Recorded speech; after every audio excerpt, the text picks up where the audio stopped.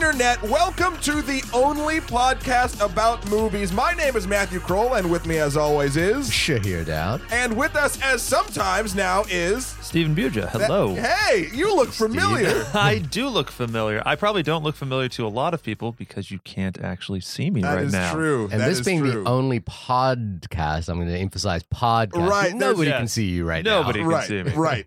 No, Steve and I, for those of you who don't know, for a long time did other web shows around Same Night Movie Review, which sort of birthed our, mine in particular, sort of reviewing or talking about movies critically. And Shahir was a guest on that for a long time when Steve was in the woods. He was. Sorry. Yeah. I was quasi Steve, non-wood Steve. You were the far more well spoken and No, you called in and exotic Steve. You still managed to review from the woods, which I was always very impressed That is by. true. I Steve would send us videos from the Pacific Northwest Trail. I remember that. But actually, thank you guys for having me on here. I love listening to the show. Yeah. I feel like you're an inaugural member anyway. Yeah. Like it's kind of it's probably your show It anyway. was the trifecta. Yeah. Today, what are we talking about, guys? Who wants to say it? Because I can't pronounce it right. Sicario. Sicario? Sicario? Sicario? I was actually like mispronouncing it as Sicario for a little while. So this is the only podcast about Sicario. And I think we might actually be the only podcast. Yes. Honestly, it could be. It could be. Like there's it's a strange little rollout of this film, which is that it has like major film stars behind it. It has kind of Oscar credence, but it's kind of being rolled out and it reviewed really well at Toronto. It reviewed very well at film festivals, but it's being rolled out very small scale. It's only playing at a few theaters. I think it's like they're trying to do this sort of build out where they play it, in a small box office rollout, hopefully garner some good reviews, and then roll it out even further. And it's, but the numbers on this film aren't good at this point. What are the numbers? What are the numbers? Well, off a $30 million budget, after having been released on September 18th, this movie has made $1 million. Wow. But there's something like a limited release, or like we don't really know the release. Again, it must be. No, it's a very small release, and I feel like it's going to roll out bigger as time goes on. Yeah, and that's sort of been happening. Like, didn't American Sniper had sort of a before it blew up? It had like the slow trickle. It like they played it at a couple theaters early. Right. Okay. And then. So. But that was also closer to Oscar time. Like, this, we're still many months out. So right. Yeah. So this feels more like letting just the doldrums of September, just letting it die on the vine. But it's interesting because the film is being reviewed so well. Like it is getting a lot of praise. So through other media, not being podcasts. Yeah, not being podcast. Yeah, exactly. So it's strange. It strikes me as strange that this movie isn't getting a bigger push. Right. Especially given the kind of Benicio del Toro, Emily Blunt, Josh Brolin. Shot by Roger Deakins. It was directed the director Denis Villeneuve. I think it's that. Denis Villeneuve. Oh, okay. It's an episode of mispronunciation. But he directed Prisoners, which got major play last year, 2 years ago, and I think Incendies. Incendies, a couple of years amazing. ago, which I never saw, but I hear is quite wonderful. And he also simultaneously released Prisoners and Enemy together as well. And Enemy, that's it. And I have to say, both those two films, Prisoner and Enemies, were probably my top, within my top 5 of last year. Right. Wow. Like they, and because they're so different, which is what I loved about them. Something I was going to say. You said it cost $30 million. As far as Box Office Mojo tells me, because what was the cinematographer's name? Roger Deakins. I mean, for what we'll talk about all the different things we think about the movie, but one thing that really struck me was how good it looked. Oh, Roger Deakins is the greatest cinematographer living right now. Like that's and it shocks me that it was $30 million. Yeah, like, I mean, it looks like they put their money to good use, and it looks way more expensive Deakins also than shot $30 million. Prisoners, and that movie looks amazing. Yeah, I mean, it's Sicario is definitely the kind of movie where it seems like every dollar is up there on screen, be it either technically or in just like you have these very talented actors just doing their thing up there. So I mean, Deakins, No Country for Old Men, Skyfall, a Shawshank Redemption. True Grit. I always forget how pretty a movie Skyfall is too. Oh, it's beautiful. It's great. And for me, the assassination of Jesse James is he did that. He's the most beautiful movie probably shot in the last 10 to 15 years. I haven't seen that in a long time. It's so beautiful. So with that in mind, Right. why don't we read a little synopsis of what Sicario is about? Okay. You do it. All right, I'll do it. Story time. Story time. After uncovering, and I'm reading this as a written thing as well, so it might feel a little written, but after uncovering a gruesome scene in an Arizona drug den, FBI agent Kate Mesa, played by Emily Blunt, is recruited into an elite operation jointly coordinated by the Department of Defense and possibly the CIA to bring down a Mexican cartel boss. Kate tags along unsure of her role as she witnesses a charismatic Texan Department of Defense consultant, Matt, played by Josh Brolin, and Alejandro, played by Benicio del Toro, a mysterious Colombian operative, and both of them work around the law, crossing borders, both legal and physical, to bring down the elusive cartel boss. So that's what it is. Kind of a convoluted plot, and I have to make a disclaimer right up front. Oh shit, that's always fun. Okay. Which is, I missed the first 5 minutes of this movie. It pissed me off, actually. I walked in. The movie was starting at 9:50. Okay. And I feel like movie theaters have a social contract now, which is that the movie won't start at least 10 minutes after that with all the trailers and that sort of thing.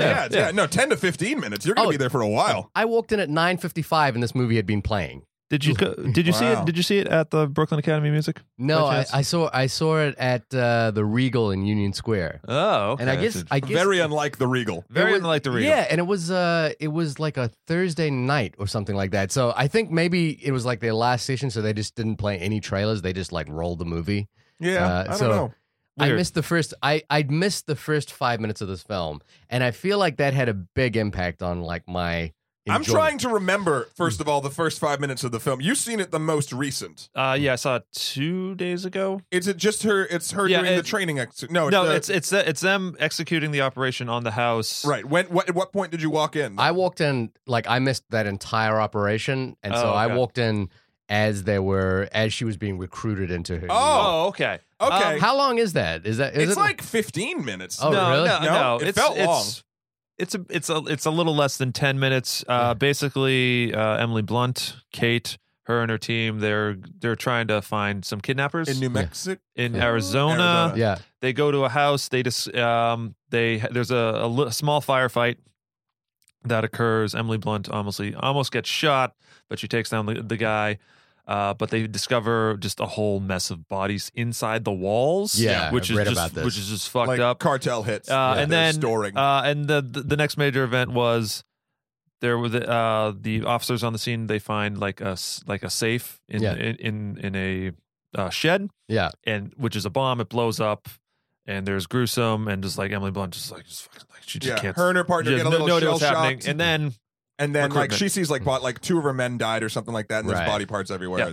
Yeah. And I admit I will preface everything I say by missing that scene. I felt it really impacted my enjoyment of the rest of the film. But let's talk. I'm gonna say, and this is just I'm gonna sort of give an overview of sort of my thoughts. I think I'm very interested to see what you thought, because that scene to me was one of my favorite moments of the film. I'm sure, yeah. And just in my own opinion, as we're going sort of through this, I feel like that set up an amazing thing to be seen that I then kind of never got that same level of amazement from. Right. But that's neither here nor there. I could totally, because I went back as soon as the film was over. I went back and watched, and read what happened in that opening scene. Yeah.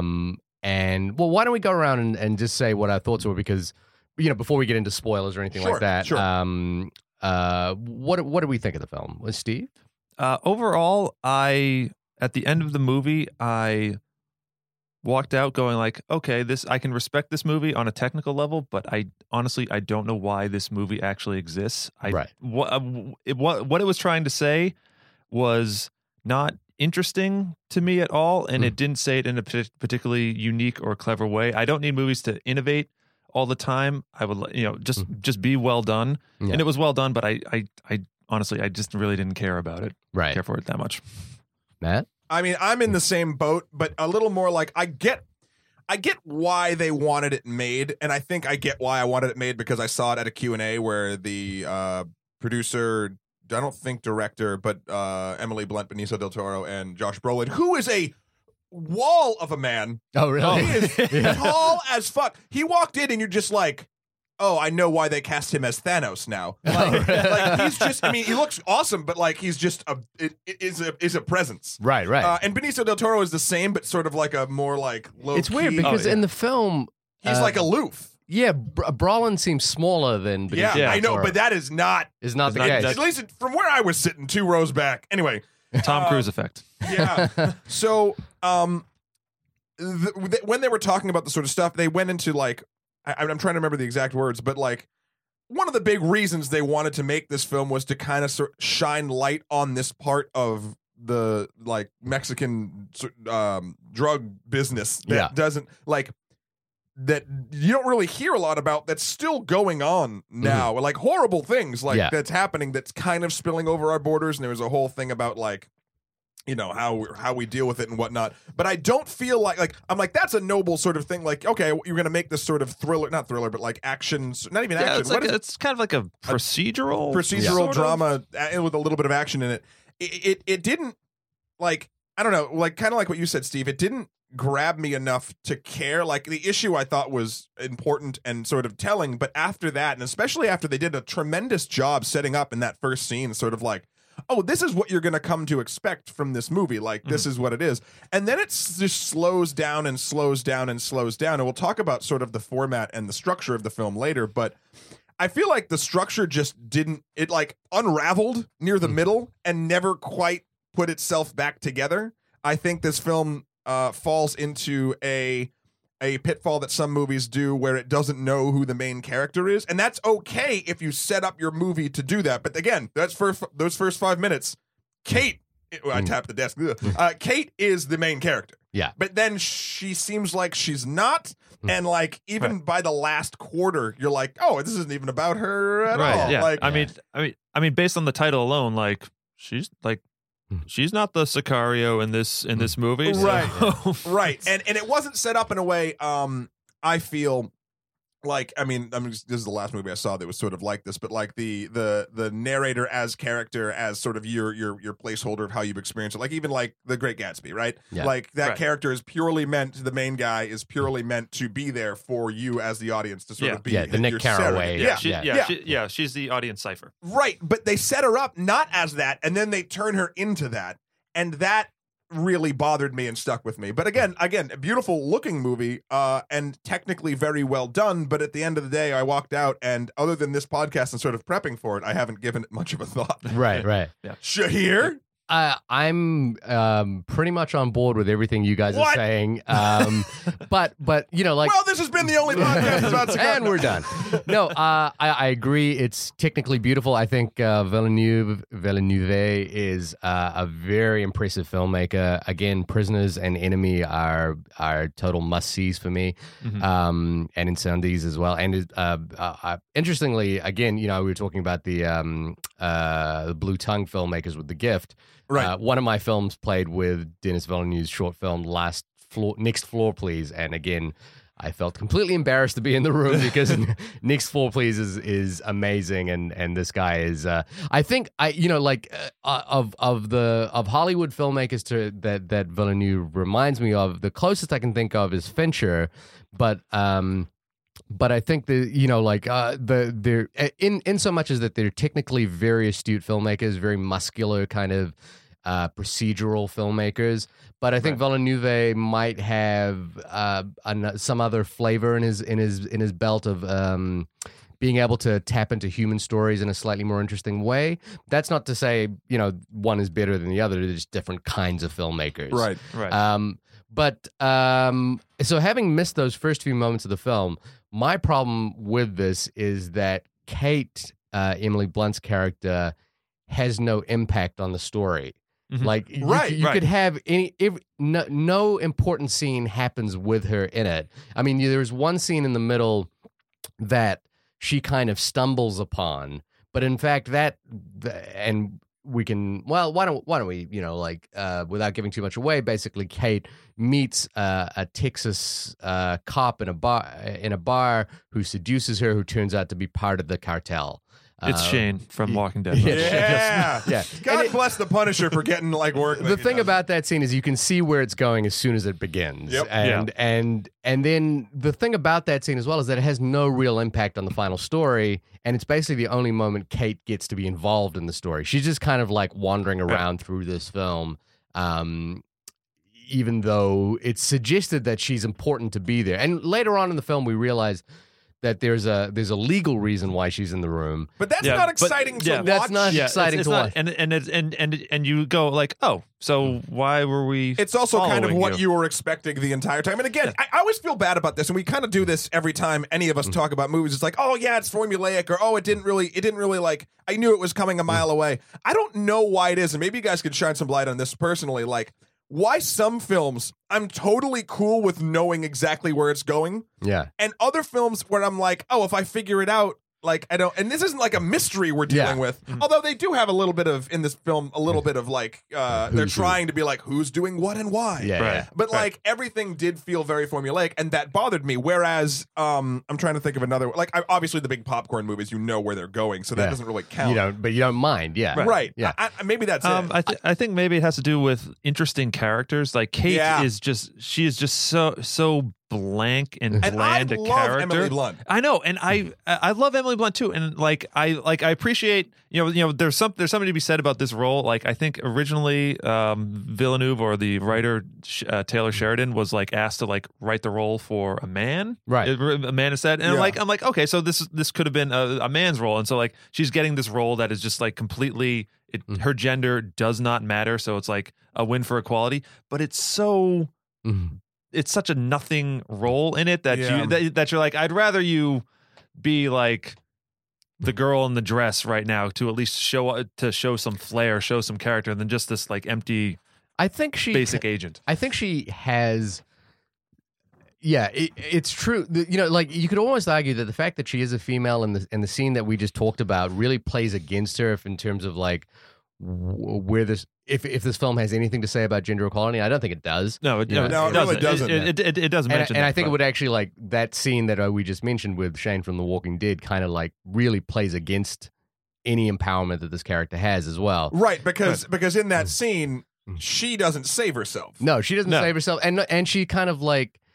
Like everyone else in the film is kind of emotionally stunted to the point where they can just execute anything without thinking about it, without consciousness, and like she is not that person. I think I might have hit the nail on the head why her character bothered me as much as it did. She is a person like you or me, and so it's like it's not so much a character, which in some movies you can have characters that are more real and sort of people right. I guess but in this one you got Josh Brolin, who's this kind of wisecracking, smart-ass DOD who's agent, awesome. Who's awesome. You have Benicio del Toro, who's like fucking just rad as hell, and like sort of like not over the top, but very quiet and milling, and like these are characters, like these are character pieces they're doing, and then you have her character, which is just like I'm a regular person. Like everyone else in this movie feels like it's a character with certain like I'm trying to think of I guess heightened attributes and heightened sort of personalities where she does not. Well, so going back to that question that you had, which is why is it you're okay with certain films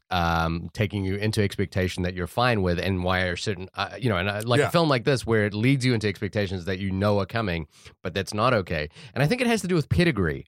Like this film feels like an Oscar contender. It feels like that kind of handsome, elegant.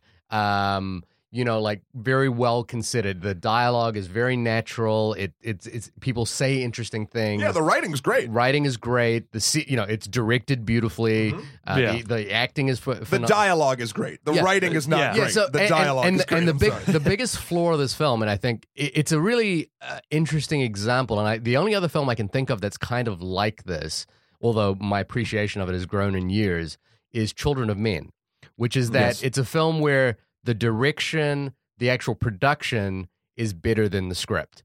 And I think this is a really good example of that as well, where everything about this production is better than what the story is giving it.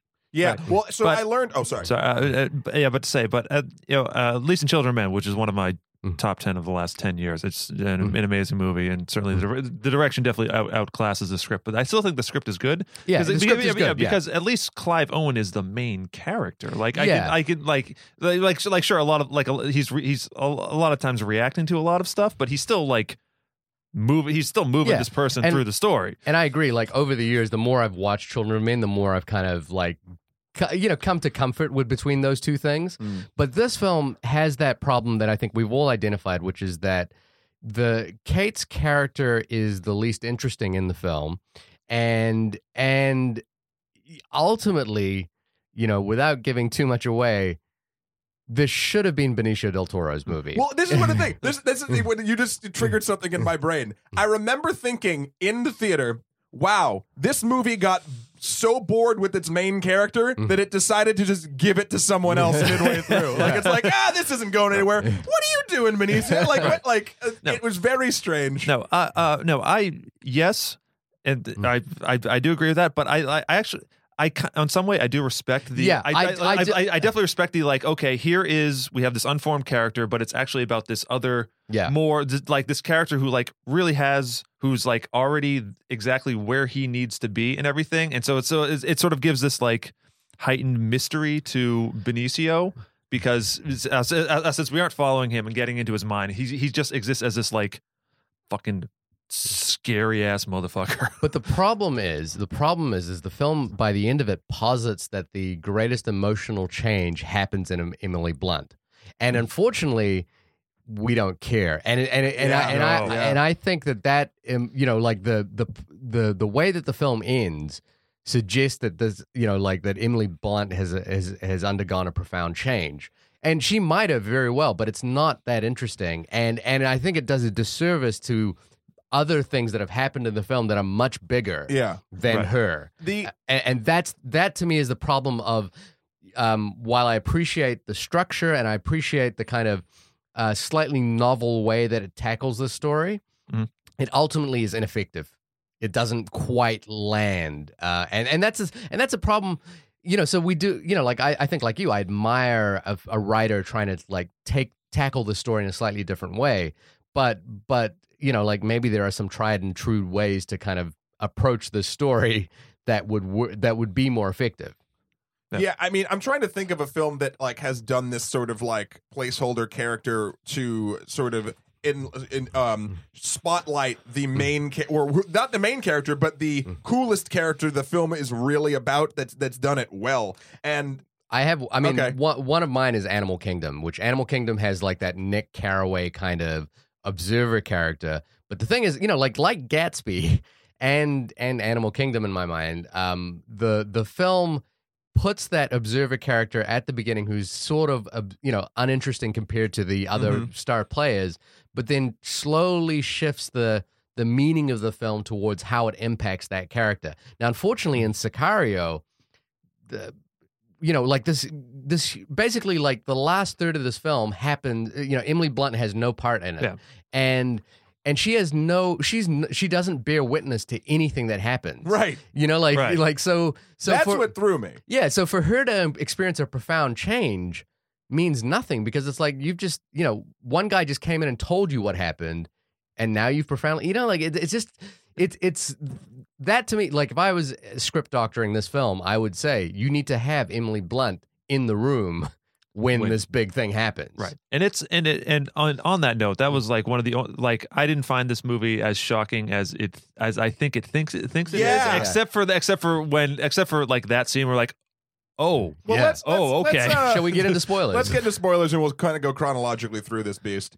So Emily Blunt gets conscripted into this weird government task force, and she's not really sure why. But she wants her partner to go, and then they don't let him go. But then they let him go, and then they don't let him go. Whatever. And they go through. They have a couple. They have to. What was the first thing they had to do? Driving through Juarez. So they went through Juarez, and again, that scene is amazing. Yeah. Oh, yeah, that was really it's a well directed, well put together scene. The soundtrack, the shooting. They were moving a prisoner. A prisoner. So then they get into a traffic jam, probably brought on by the cartel. They have a huge contingent of personnel, of law enforcement personnel, and they get into this traffic jam, and they're kind of surrounded by a couple cars of gang members. Yeah. And I believe Emily Blunt has the only sort of heroic moment as she has in the entire movie where she notices one of the cops is actually, that's what starts off the whole thing. One of the lawmen is actually working for the cartel and turns to shoot them. Well, I don't think that's much of a surprise because they even say up front, don't trust the cops and right. No, I'm not saying that's a surprise. I'm saying that's the moment where her character realized that before anyone else did. And that's why I was like, oh, she's really good. That's when I thought in the movie, I'm like, she's really good at her job. They're setting her up. Is she? No, listen to me. I'm not saying she is. I'm saying the movie at that moment, because that's the first time you've seen her in action other than dodging a bullet, which is also pretty cool. Yeah. Oh, wow, she's really smart. She'll do this. So that's why she's here, right? That's what I thought it was setting me up for. Right. And then it didn't. Like, then she's just fucking perfunctory for the rest of the film. I mean, she's perfunctory there too, except she has that one tiny moment. So, I don't know, I thought it was like drip feeding me like, oh, this is why she's good at her job. This is why she's here. And then it never does anything with her. Now, that scene, again, very well done. They do that. Then, like, it gets kind of murky for me what happens next. They get the prisoner to where they're supposed to go. Yeah. Right. What happens? They get Benicio tortures them. Waterboarded them or something. That was one scene where I actually wish they had cut it just a bit earlier. I'd like, because like Benicio walking in with that giant Poland Spring bottle of water. I'm like, that's all I needed. He just walks in, and the door should have just closed. And I'm like, Benicio just did some shit. I'm sure of it. But it drags on a bit. And then they interrogate him. They find out about the whereabouts of the tunnel. Yes, the tunnel. Oh, yes. Yeah.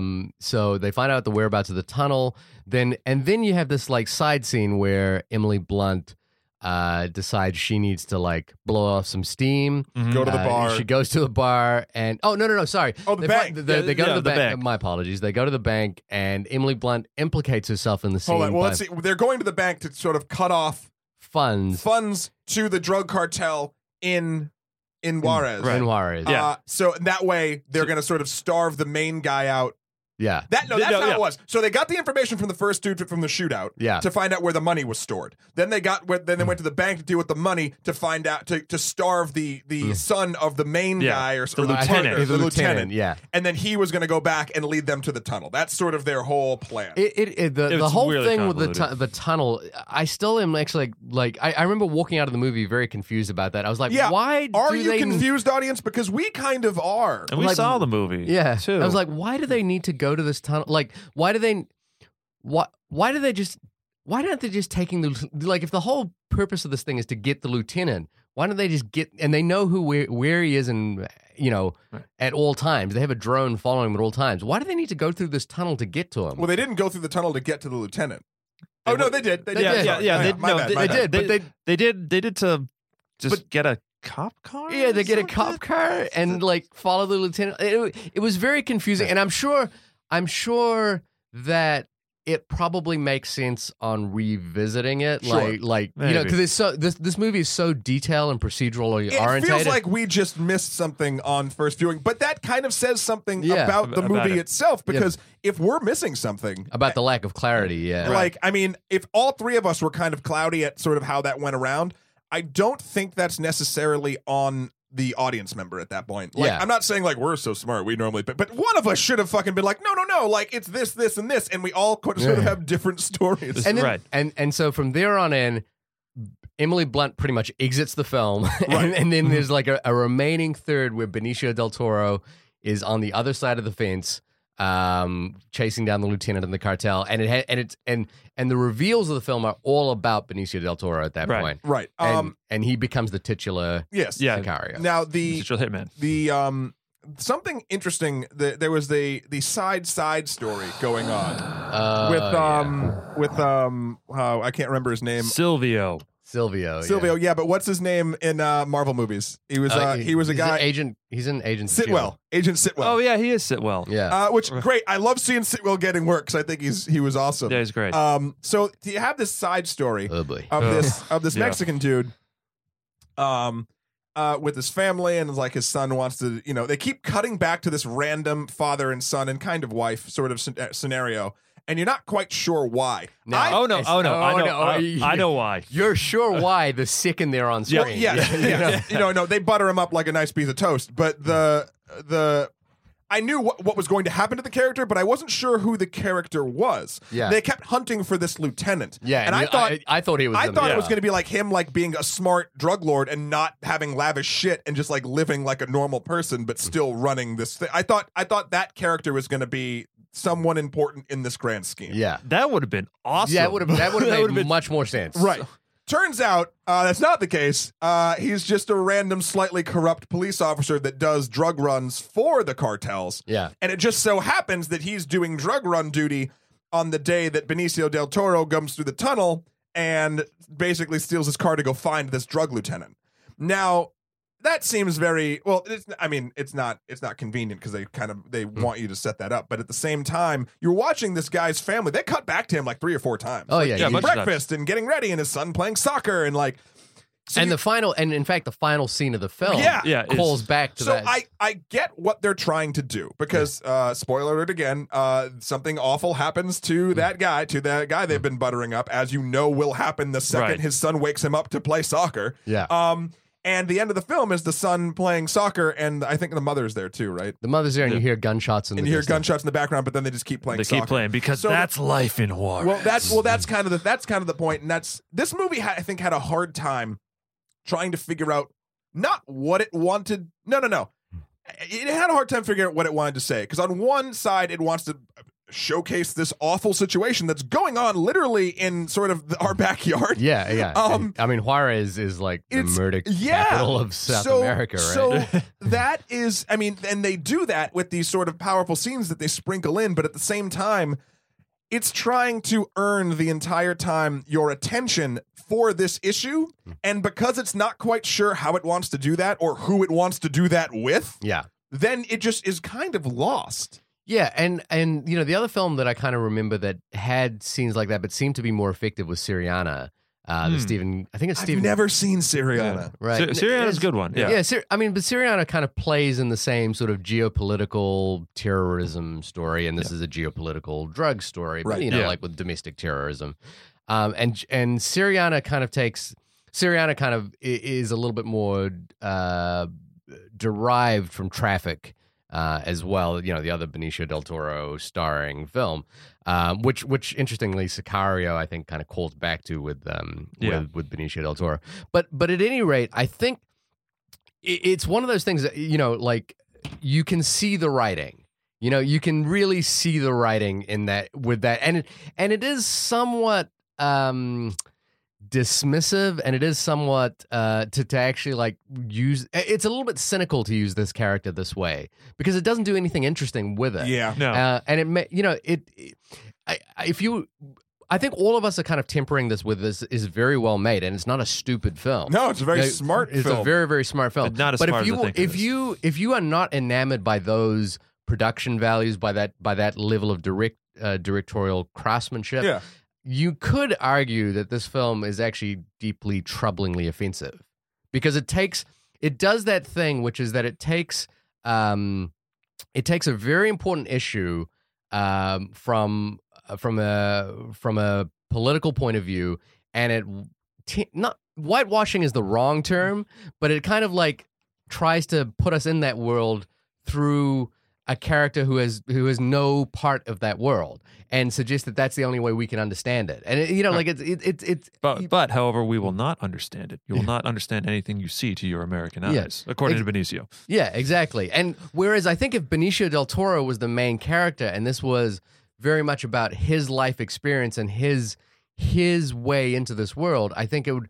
Now, I say it's troublingly offensive if you were to like really, really push it. I don't think it's I don't think it's offensive, but I think if you really want to tear apart the strings of this film, you could argue that they're essentially trying to make a film about the Mexican drug cartels and drug wars through the perspective of white Anglo-Saxon Americans, and even their own character has nothing to do with this world, and is uninvolved in it. Well, I think I'm trying to remember what the panel said, but everyone seemed the actors and the production people seemed very in love with the script.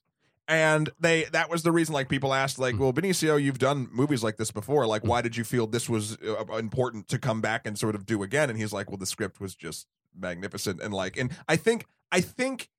I think the dialogue is magnificent. It's very good. But structurally, I don't think it's all there. And also, there was something. Well, I guess this script had been floating around the studios for a long time, right?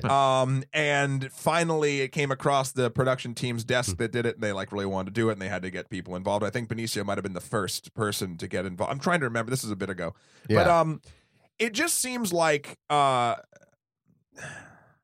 don't know it is a film I want to be all there. Yeah, I really want to like this film a lot. I like everyone involved. I like the production value. I like the amount of money it costs because it looks fantastic for it.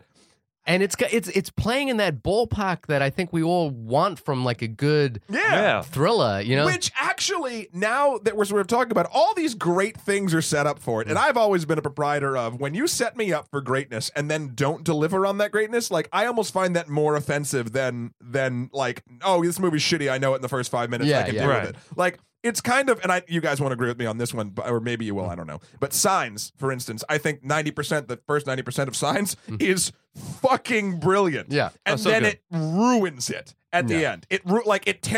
I built this beautiful sort of castle in my mind of all the wonderment that this movie was, and then just it fucking wrecking balled it down to shit at the end. So this one, it's not that sort of it's build not like that, but all the pieces of a great film are here, minus some structure things. I also think, and we can talk about this too, the editing, I think, did it a disservice. Really? How so? Well, first of all, like we said, sometimes they use the editing to confuse us on purpose. Yeah. Right.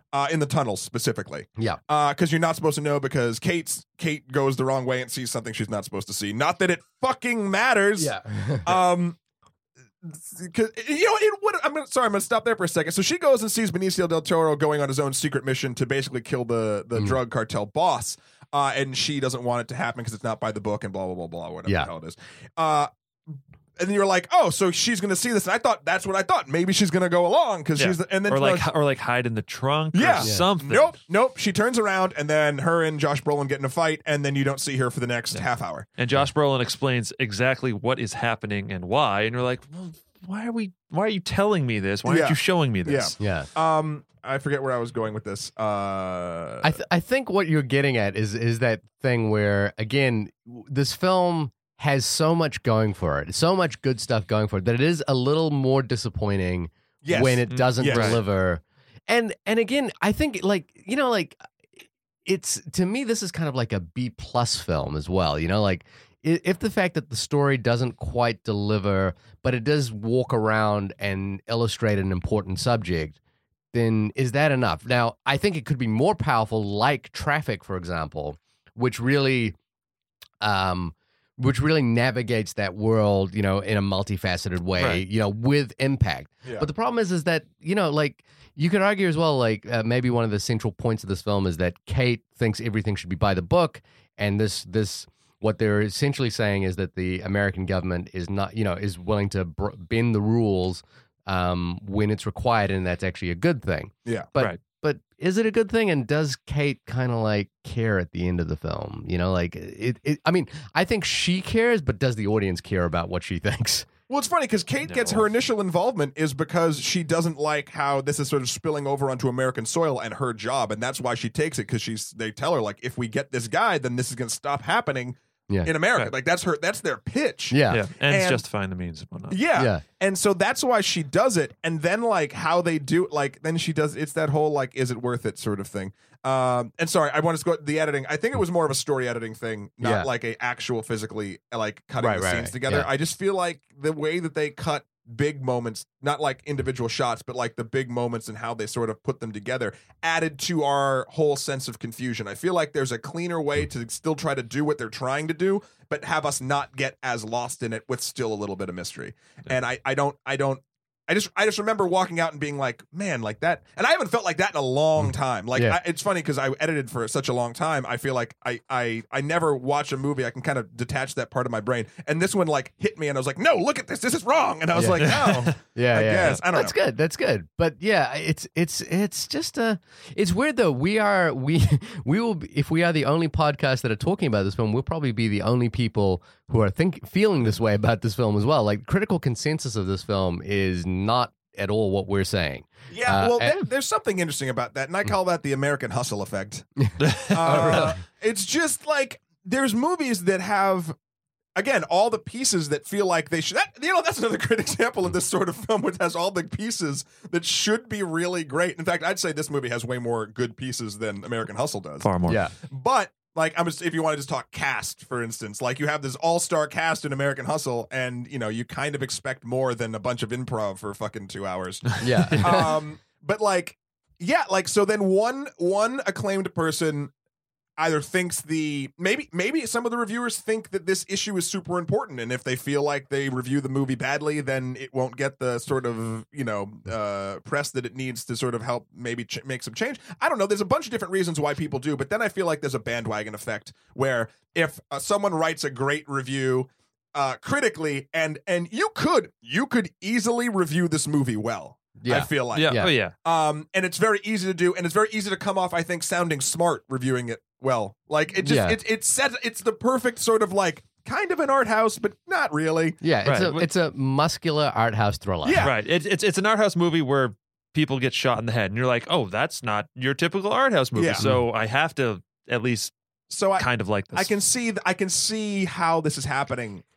But Well, Steve, I was going to say you tweeted or Facebook message. Yeah, that was actually my next point. That I really strongly agreed with when you wrote it. And so I will say, audience, listen, come a little closer now. If you want to see a movie set in the western part of North America with Josh Brolin, shot by the great Roger Deakins, about the cruelty of man and how there's really nothing you can do against it, just watch No Country for Old Men instead. It is in every way a superior film, and says more about just the human condition in, I think, maybe like 30 seconds, and our capacity for violence than this movie does in 2 hours. But it also, the No Country for Old Men is a really great touchstone reference because it does that thing, which is that the main players in the film don't even meet.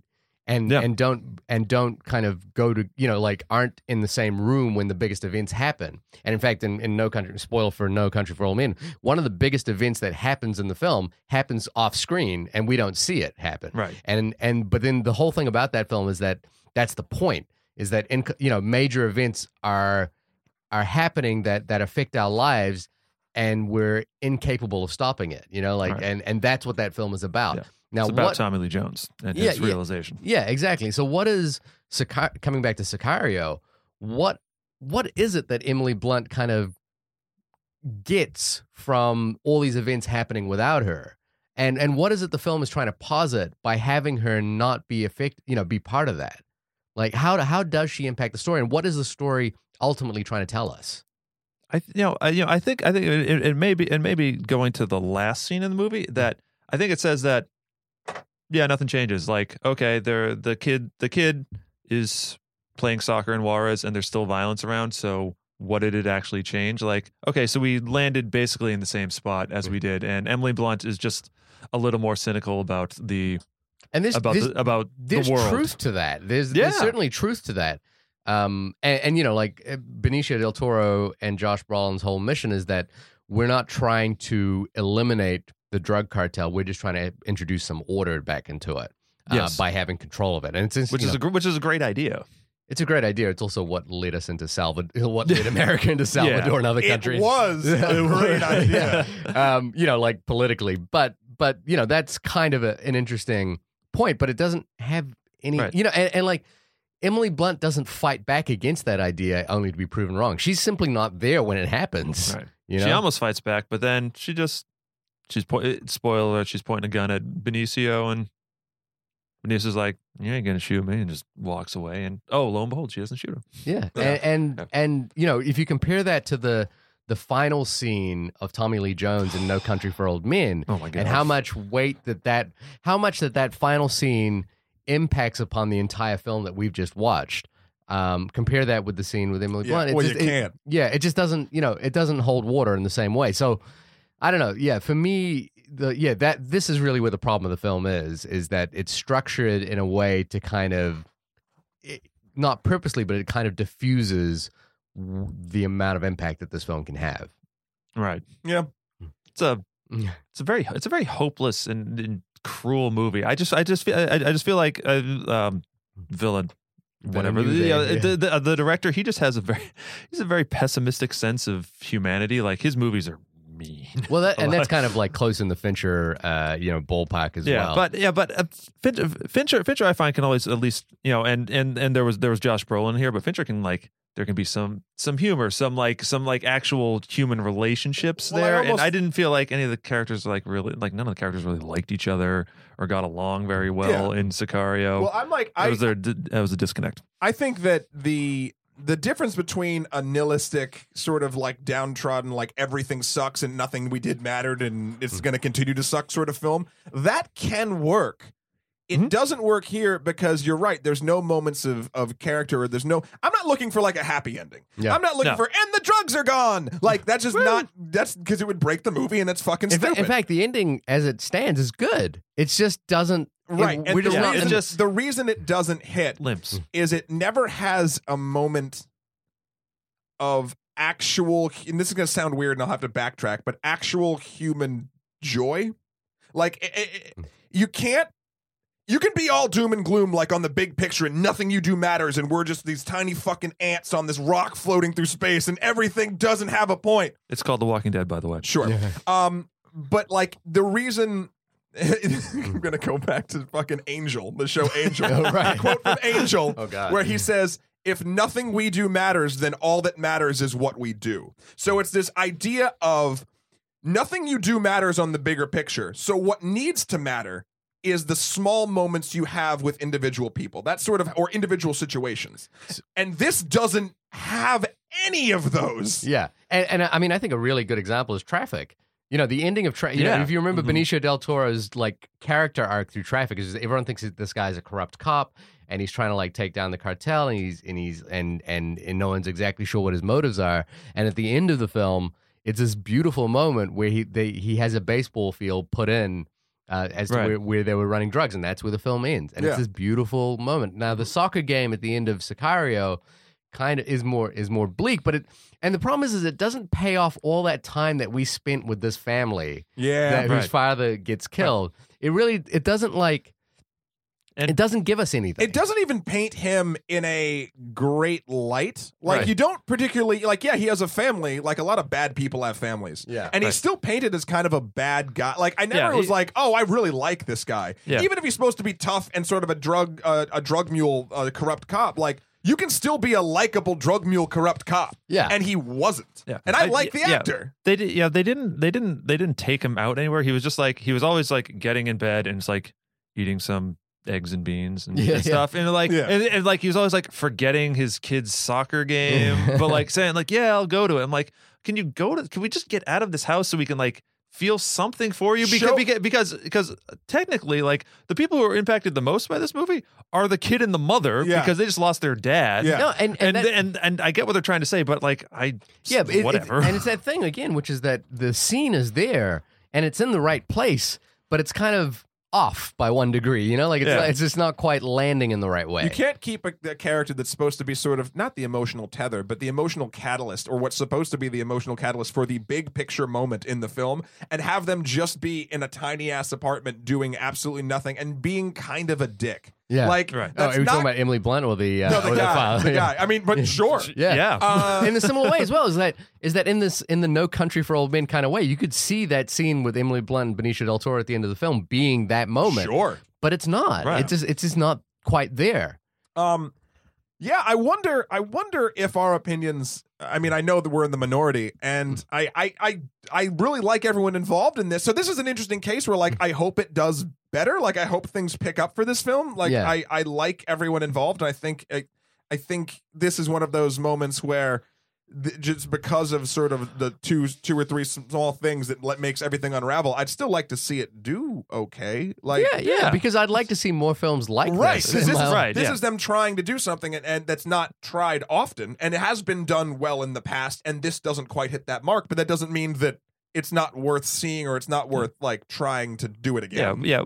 We need more R-rated adult like mystery thrillers that aren't just like that have a real political backdrop. Like this kind of reminds me. This reminds me of like Zero Dark 30, which is a movie I like, whatever about. But like I appreciate what it was trying to do. It was wasn't just trying to be like wham bam, thank you man, superhero movie. It was like, okay, we're going to shed light on this particular issue, and it didn't do it particularly well, but yeah. And it's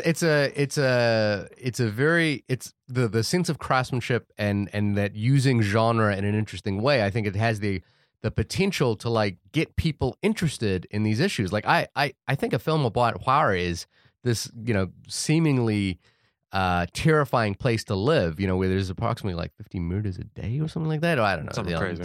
Some, and even I was looking up the story of the student protesters in Mexico that got kidnapped and killed like last year. I think all, like the power of cinema to tackle those issues in an interesting way and bring them to light is really what we're looking for.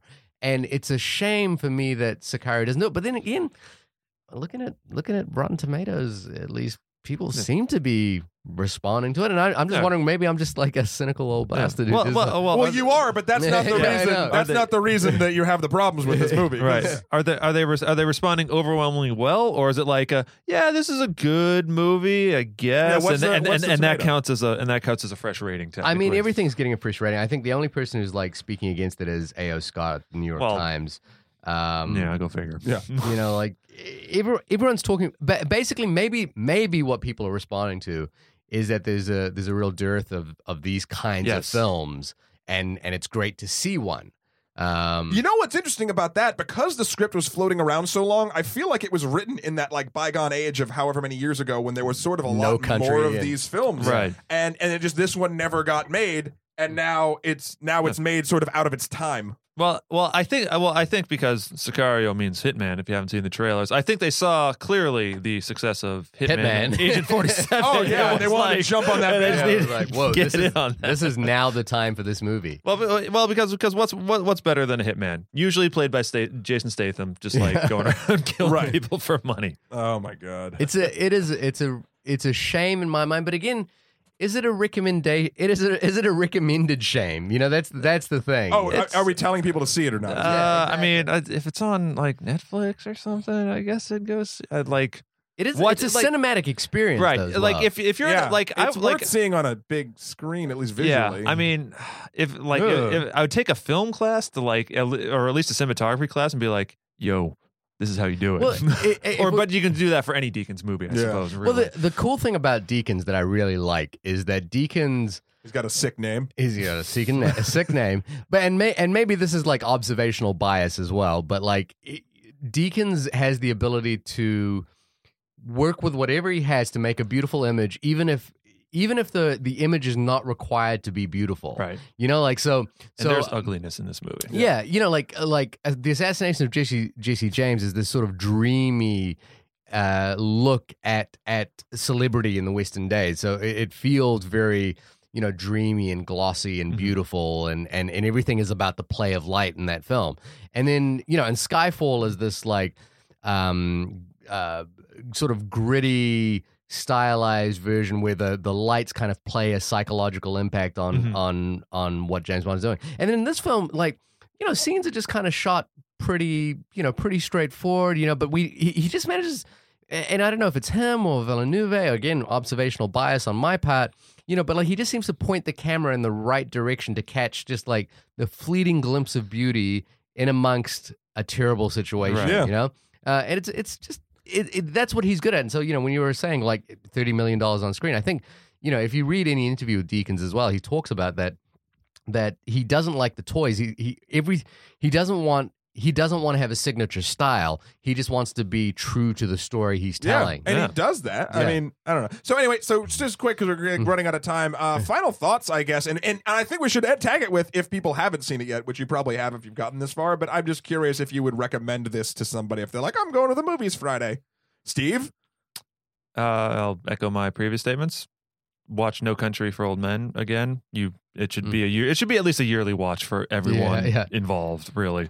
So it's a technically well done movie that I think just wound up and just kind of like threw the pitch right in the dirt and just completely missed it. So yeah. All right, Shahir. It's a tepid recommendation from me. Ooh, which is go see it. It's good. Let me ask you this. Now I kind of know the answer, but I was going to say, would you say if you had? I mean, I guess this depends on your audience member too, or your friend who's asking you. But to go see if they were out at the same time, Jurassic World or this film. Yeah, it would be this film. Yeah, without doubt. Yeah. I mean, that was kind of a. I think Steve, would you? I would. I would say go. I would say go see Sicario again, just because it's like I love Jurassic World. I spoke on that, but this I like. This was.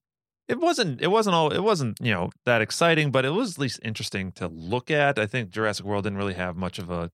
This movie had a bit of character in its design. Jurassic World just kind of.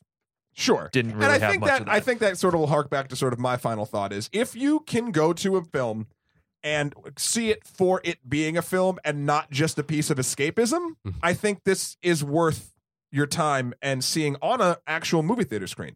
If you just don't want that and if you just want to go see a movie, and I'm not talking about a summer popcorn action bullshit movie. I'm just saying like you want to have some escapism in the sense of being taken into another place that you don't belong in, basically, and being told a story from there.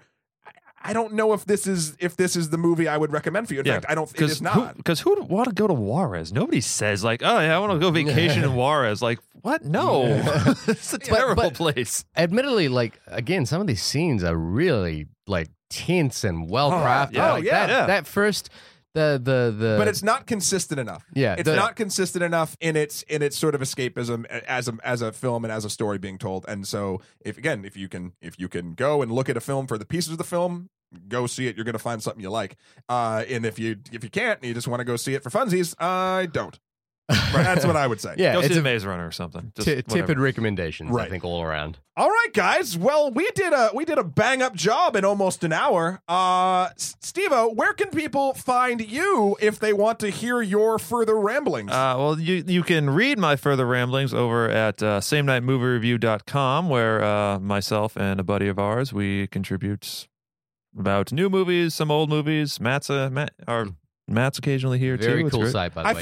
I feel like at this point, like I'm like the old because Steve and I used to do videos, and you can look them up online. Actually, if you just search "Same Night Movie Review," there's some crazy ones from like 2006 that are kind of nutty. When we were young, and had tons of energy and could shoot a film after working a 12-hour day. Yeah. We did a bunch of fun stuff, and then Steve has sort of taken the torch of Same Night Movie Review and done basically classed up the joint with actually doing written reviews consistently. I feel like I'm like I don't even know what my role you're is.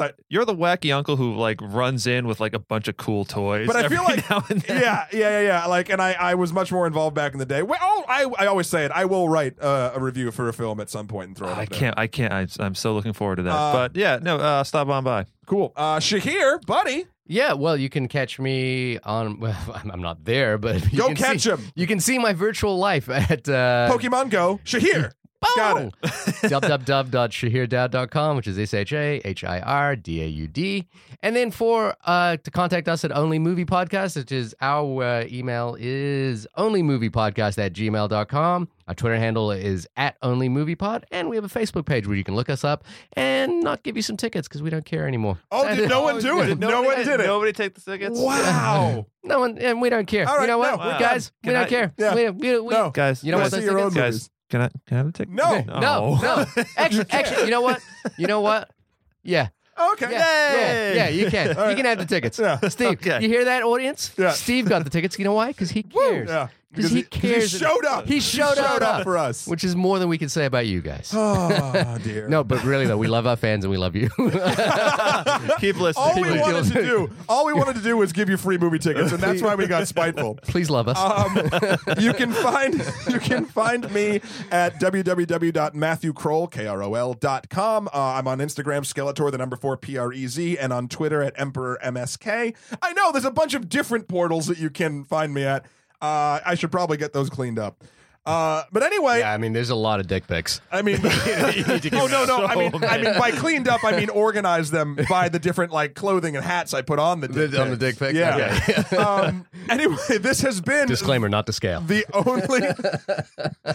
has been the only podcast about Sicario where we just went from a very serious tone movie to talking about dicks and hats. Well, my dick's no, in a bat- I actually can't draw any like. No, I can't either. I'm stretching there. My dick's in a Batman mask right now. That's weird. Well, it was Batman yesterday. Swear to me. Anyway.